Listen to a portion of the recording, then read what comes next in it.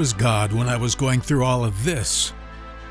That's the kind of question often repeated when men see hard things. I would have maybe believed in God when I was younger, but after what happened to our family, I'll never accept the delusion that He exists.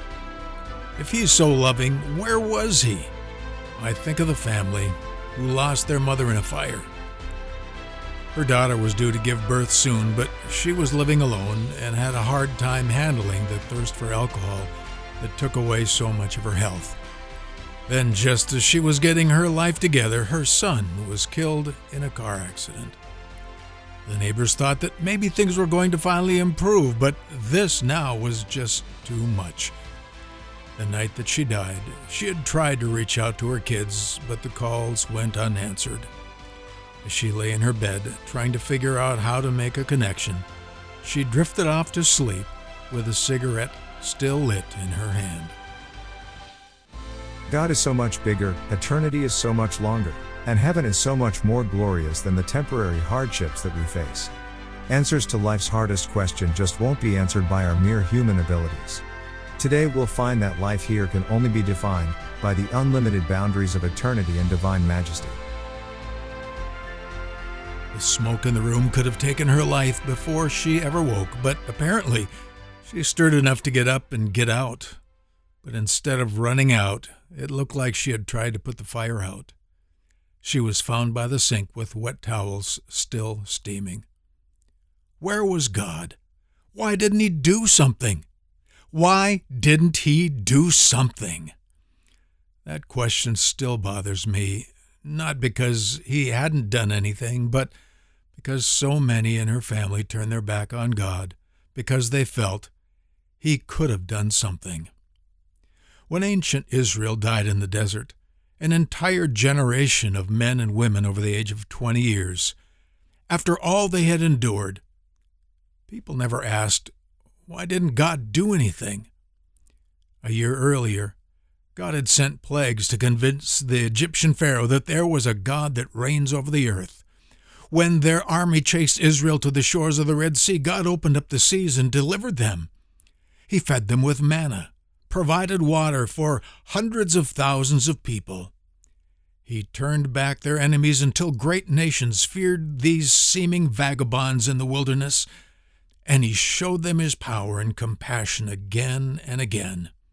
Then, when He tested them to see if they believed Him, they failed and complained about the giants in the land that had been promised to them.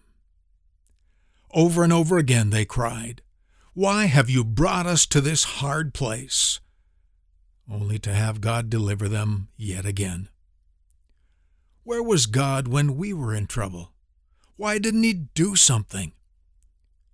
When Mary's family turned their back on God and said, where was He, and why didn't He do anything, they had forgotten that after literally thousands of years of Israel's failing to believe God, He sent His Son to die on the cross for them.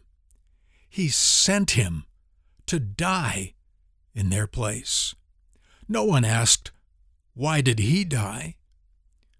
Then He arose from the dead and thereby conquered the penalty for sin for every man, woman, and child that has ever lived.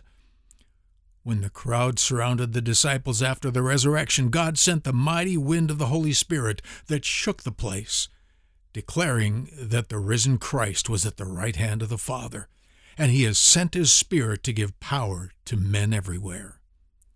Yet men today ask, why didn't God do something? The real question that deserves an honest answer from every trembling soul angered by a hard life is, why didn't You do something when You heard that Jesus Christ died for you, rose from the dead, and has promised to return just as He left? Personally, I've spent a lifetime battling sickness, fighting off criticism for preaching the truth, living with the fears that come from feeling like I've failed and was brought to financial ruin. And yet in all the challenges, the question has never been, God, why didn't You do something? You see, life's pain needs to be put in its place next to who God is and what He has done already. Picture with me the next generation of Israel coming out of the desert after their parents had all died for their fear, unbelief, and rebellion against God in their times of hardship. They heard the stories of the giants in the land of Canaan. They knew that to cross the Jordan River and march as a band of freed slaves of 400 years' captivity, they would in no way be able to survive without God.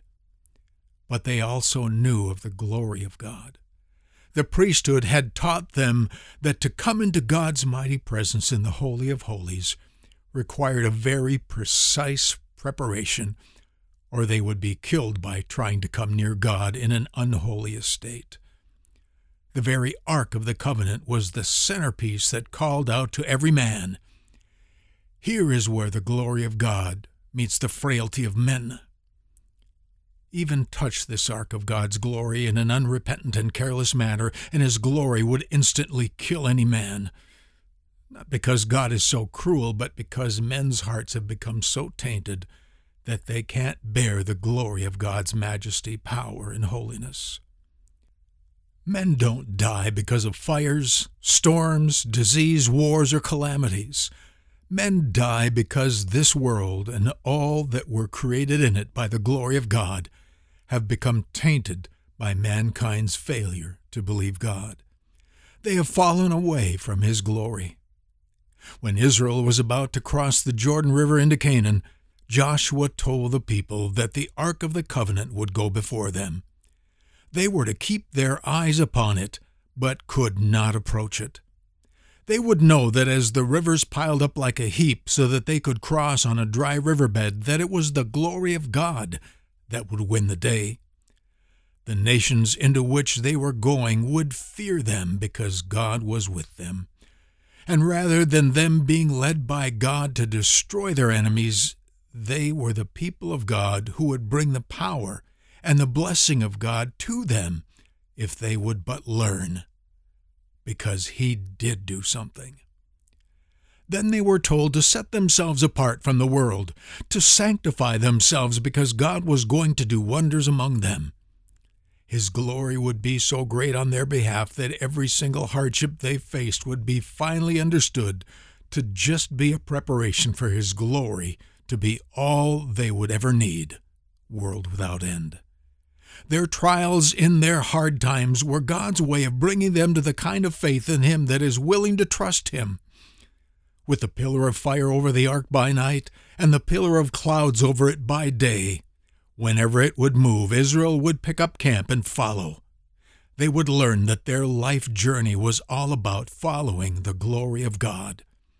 If they would respond to what God had already done and live in the character of this loving and holy, redeeming Savior, their lives would be in a position to see his glory deliver them from every enemy influence. The walls of Jericho would fall because they were faithful to his word. Every enemy nation would stand no chance against them when they were rightly aligned with the demand of the Ark of the Covenant. Today it is the cross, our new covenant reminder of the call to be set apart, that his Spirit would reign through those who trust him. The question is not, where was God when I was in trouble? It is, where was I when he offered his freedom? Why didn't I take it and honor his sacrifice? The question is not, why do we suffer in this world's problems? The question is, why did Jesus suffer for our sins, and why didn't we do something about it? Every life trial has an answer, and every defeat that America is now suffering pales in comparison to the glory that awaits if men and women like you and I would only pay the price for his glory to be released in us. Joshua would tell Israel, "This book of the law shall not depart out of thy mouth, but you shall meditate therein day and night, that you may observe to do according to all that is written in it. And then you shall make your way prosperous, and then you shall have good success. Have I not commanded you? Be strong and of good courage. Be not afraid, neither be dismayed, for the Lord your God is with you wherever you go." Throughout the history of Scripture, we learn this: the glory of God will make a way through.